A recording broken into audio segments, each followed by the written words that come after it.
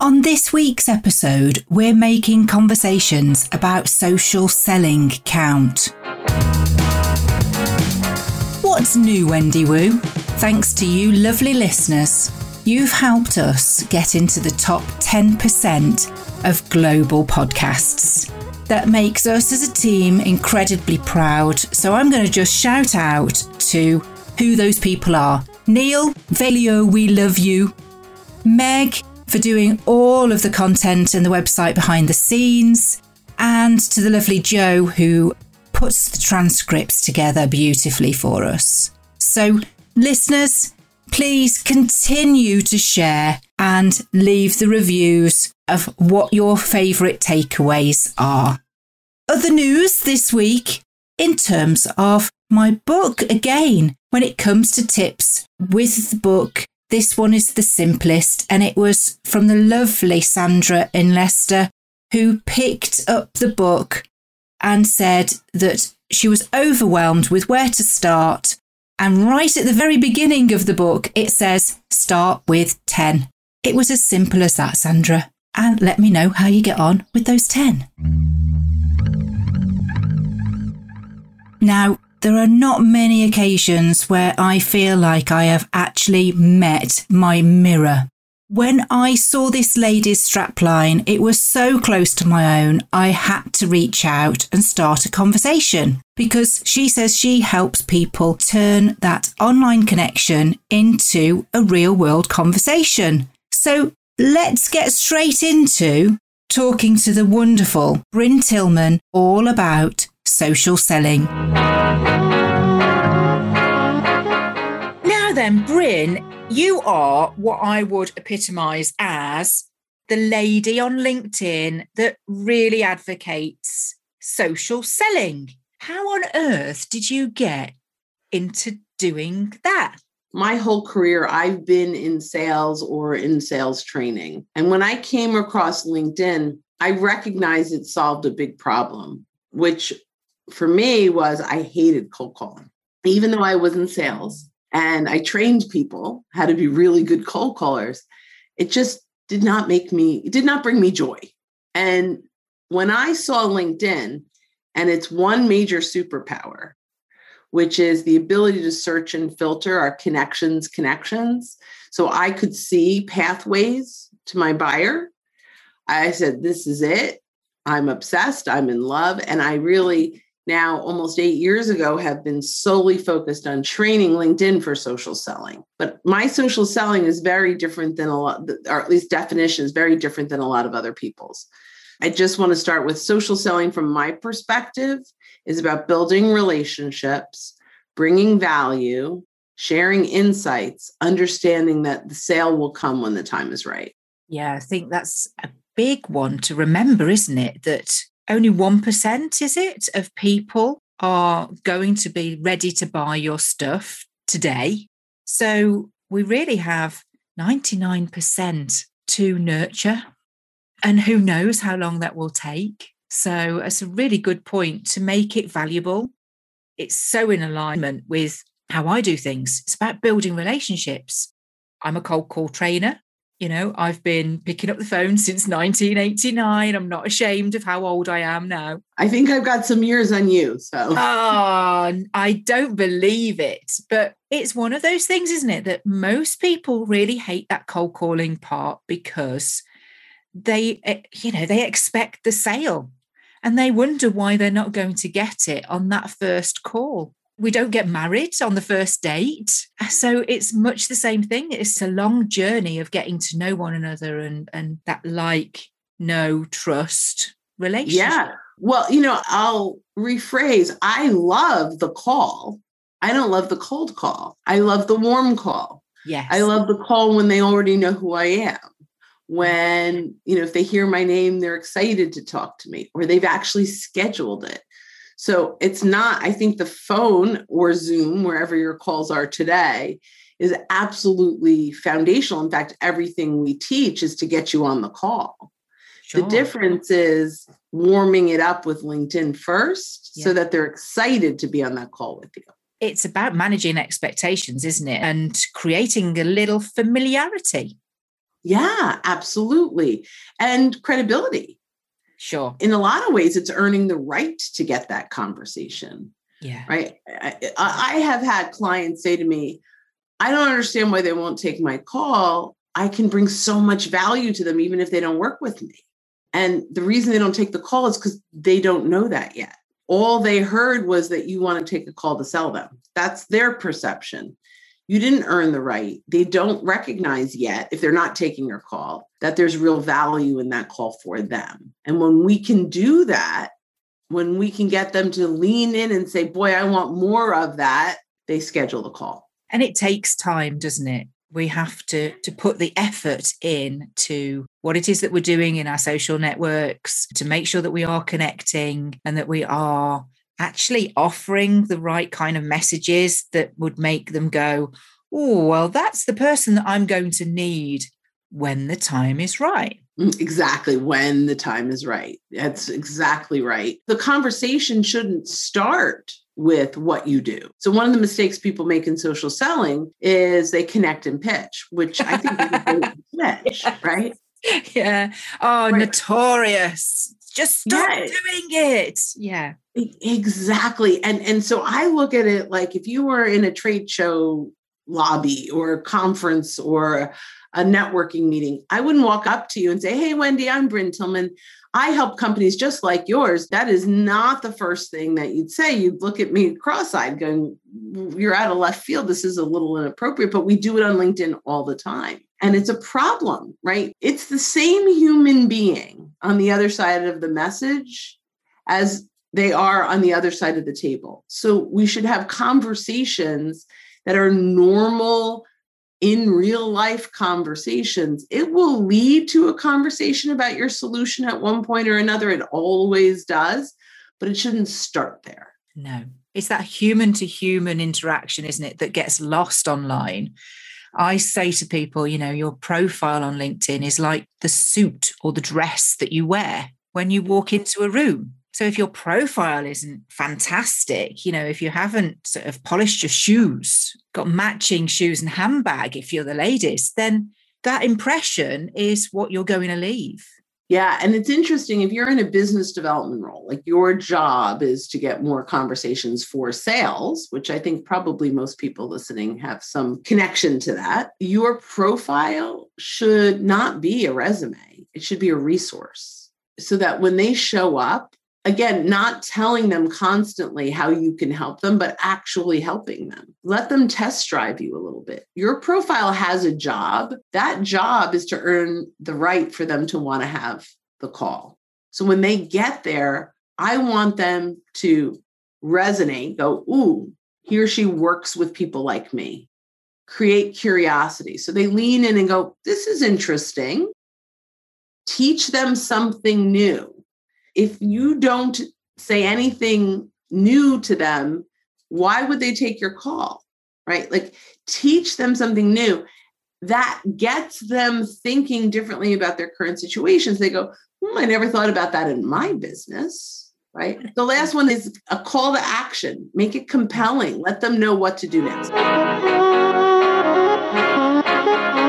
Sometimes it's really hard to think of something new, because we do feel oversaturated with information, don't we? How do you make this ball bearing seem sexy? Because it's a ball bearing. Or how do I make this pen more attractive? But sometimes it doesn't have to be something new. We sometimes just need to remind people of something fundamental that they've forgotten because they've fallen into bad habits.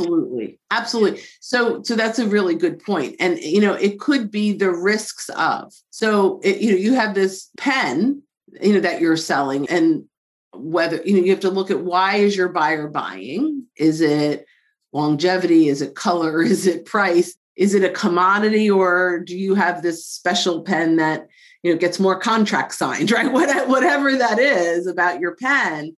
There are two types of teaching, right? So there's teaching about the benefits, right? Like, and without saying, hey, my pen does this, but, a really good pen, you should expect this, this, and this, or the risks of having a bad pen.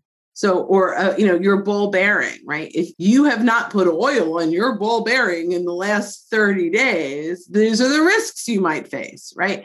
So it sounds so silly, but ultimately it's either build the dream of what it might look like or identify the pain that happens if you don't make a change. That's what gets them compelled to take action.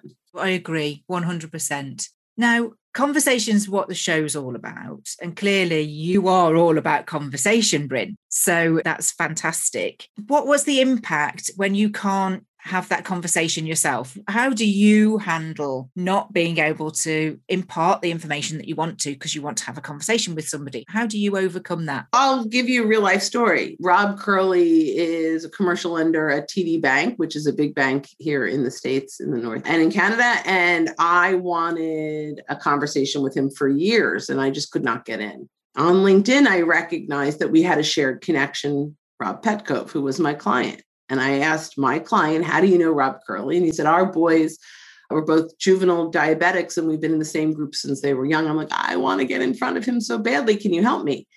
He made an introduction and within 20 minutes, I had an appointment. And when I asked Rob Curley, why'd you take my call this time? And he said, because if Petcove asked me to do it, I'm doing it. I love that guy, right? Leveraging your shared connections brings you in at a very high level of credibility. So that's number one. If you don't have that, if you don't have a shared connection that you can leverage, start engaging with them on their content, the content they're sharing, starting a conversation. We're advocating value, not stalking here, aren't we, Bryn? Well, maybe a little of both. So it's purposeful engagement, right? So I'll go to their profile. I'll click on see all activity in their posts and I'll engage appropriately. I read the post. Don't just like everything and move on because that would be a little stalkish. But if you actually thoughtfully read it and engage, now here's where the conversation, now people go, okay, now what? How do I get the conversation? Well, in this particular case, I look at the topic that my prospect has now shared and cared enough about to put a post out about it. And I'm going to go find a article or blog post or podcast that about the same topic. So now I'm going to start the conversation around, Wendy, loved the post that you shared on emotional intelligence. Not sure if you heard the podcast from Larry Levine, but if you're, on emotional and whatever it is, right? If you're interested, let me know. I'm happy to send you a link. So now I'm going to start a conversation around the topic you cared about. So you've moved the conversation from a public forum. You're encouraging them into the direct messaging function to be able to start that conversation in private. Love it. And it's about the topic they care about, not what you want to talk about, what they want to consume. That's how we start real conversation. And the psychology behind that really, Bryn, is that you've cared enough to actually show that you care not just about them, but their topic. You also have an interest in that topic because there's usually something that you can add to that, isn't there? By saying, I get really passionate about this sort of thing. And I know lots, and that that passion comes through because you just can't string the sentence together. Right. Well, you get to edit it before you hit send, but that's good. Yeah. Unless, like me, you send lots of voice messages, because I love to send voice messages because I think that because I think that also goes, actually, this person doesn't sound dangerous. They sound passionate. Well, they also sound human. Genuinely wanting to help and send me this thing and a link. Yeah. But I actually often will ask permission to send the link.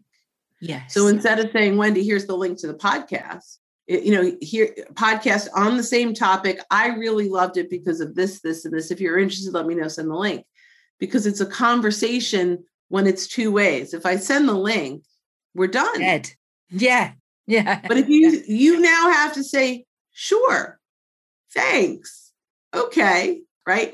If you want it, now, and clearly it's a topic you're interested in, so there's a high probability you'll say, sure. Now we have a conversation going. It's a back and forth, right? And so I think it's really important to ask that permission. It also feels a lot less spammy when you're asking permission to send the link. Would you schedule like a follow-up? Because, somebody like me, if I was to be sent a link, I would always say, yeah, I'll have a look. I'm always interested in, new things. But I may not get to just like open the link and have time to just watch it or read whatever it is. So it could be that late at night or early in the morning around the working hours, I will, bookmark it and go back to it later. Would you recommend that you sort of make a note and follow it up a few days later and go, hey, did you get a chance to read that? What did you think? Yeah. And I would even go, what did you think about, and get granular inside of that blog post. Wow. Okay. So it doesn't feel like, hey, I'm following up, right? It's a little more conversational. So take something from it. The other thing that I would tend to do, and there's a lot of different ways to engage in a lot of different places, but I would now, if I found this one great article that I think this person is interested in, I'll find lots more people that would be interested in that article. My follow-up would be on 20 or 30 people potentially.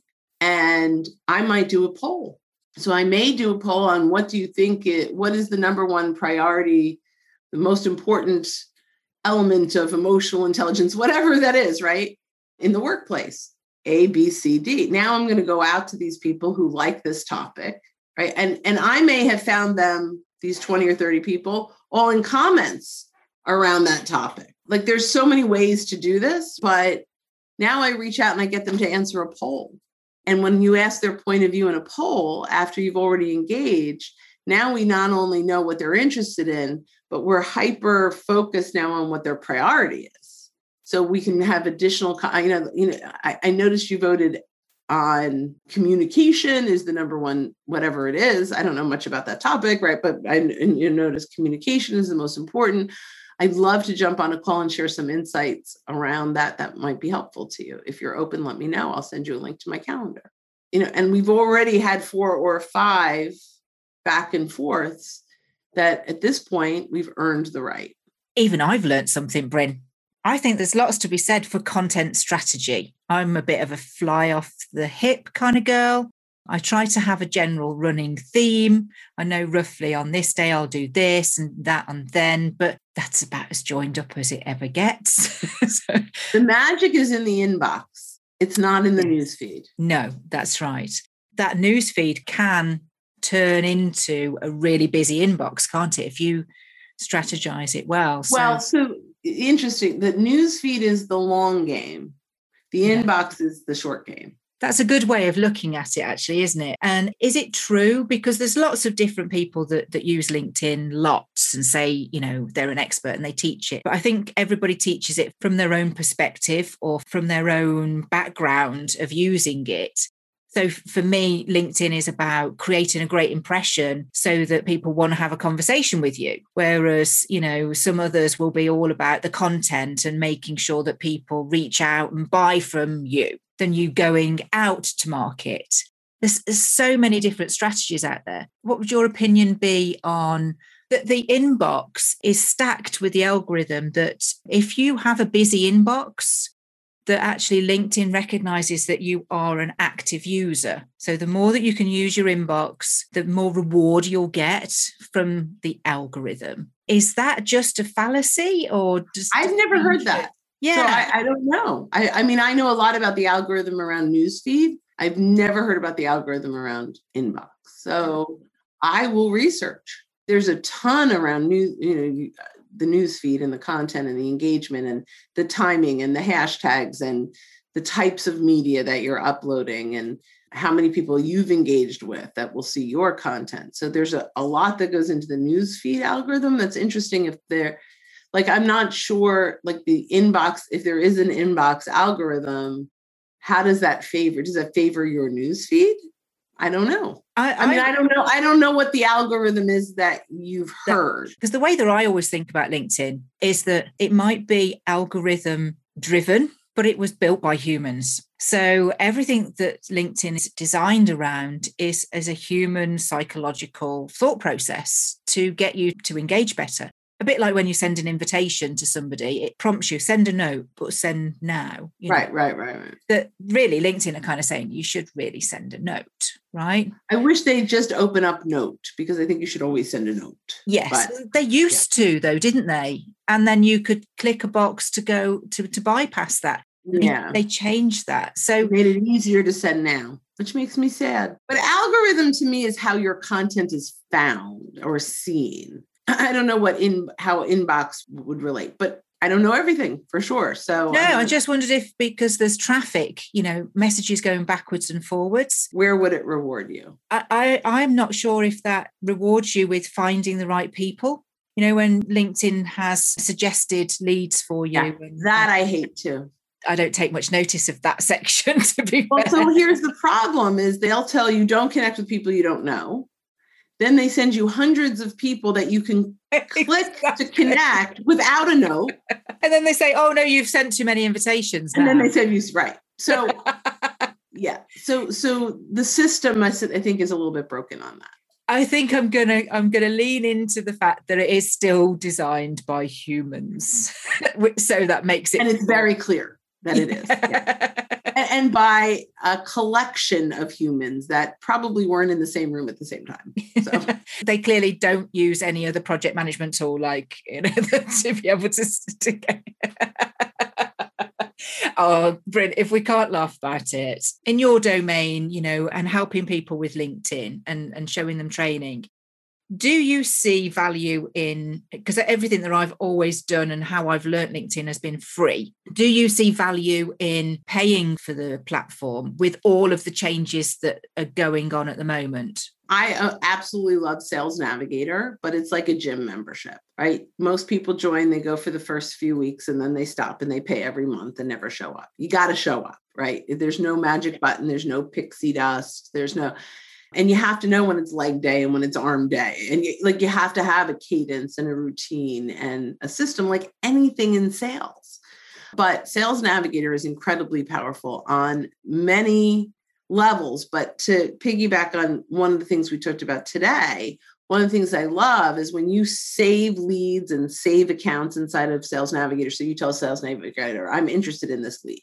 There is a custom homepage that when that lead shares content, your whole homepage, your whole news feed in Sales Navigator is custom to only the people you've saved. So 100%, 100% of that news feed is content that you should be engaging on.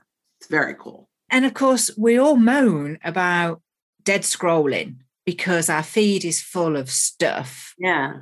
And this has great filters too. So if you want to see lead shares, so only the things that your leads shared, you can see that in one place. So it's very valuable for engaging.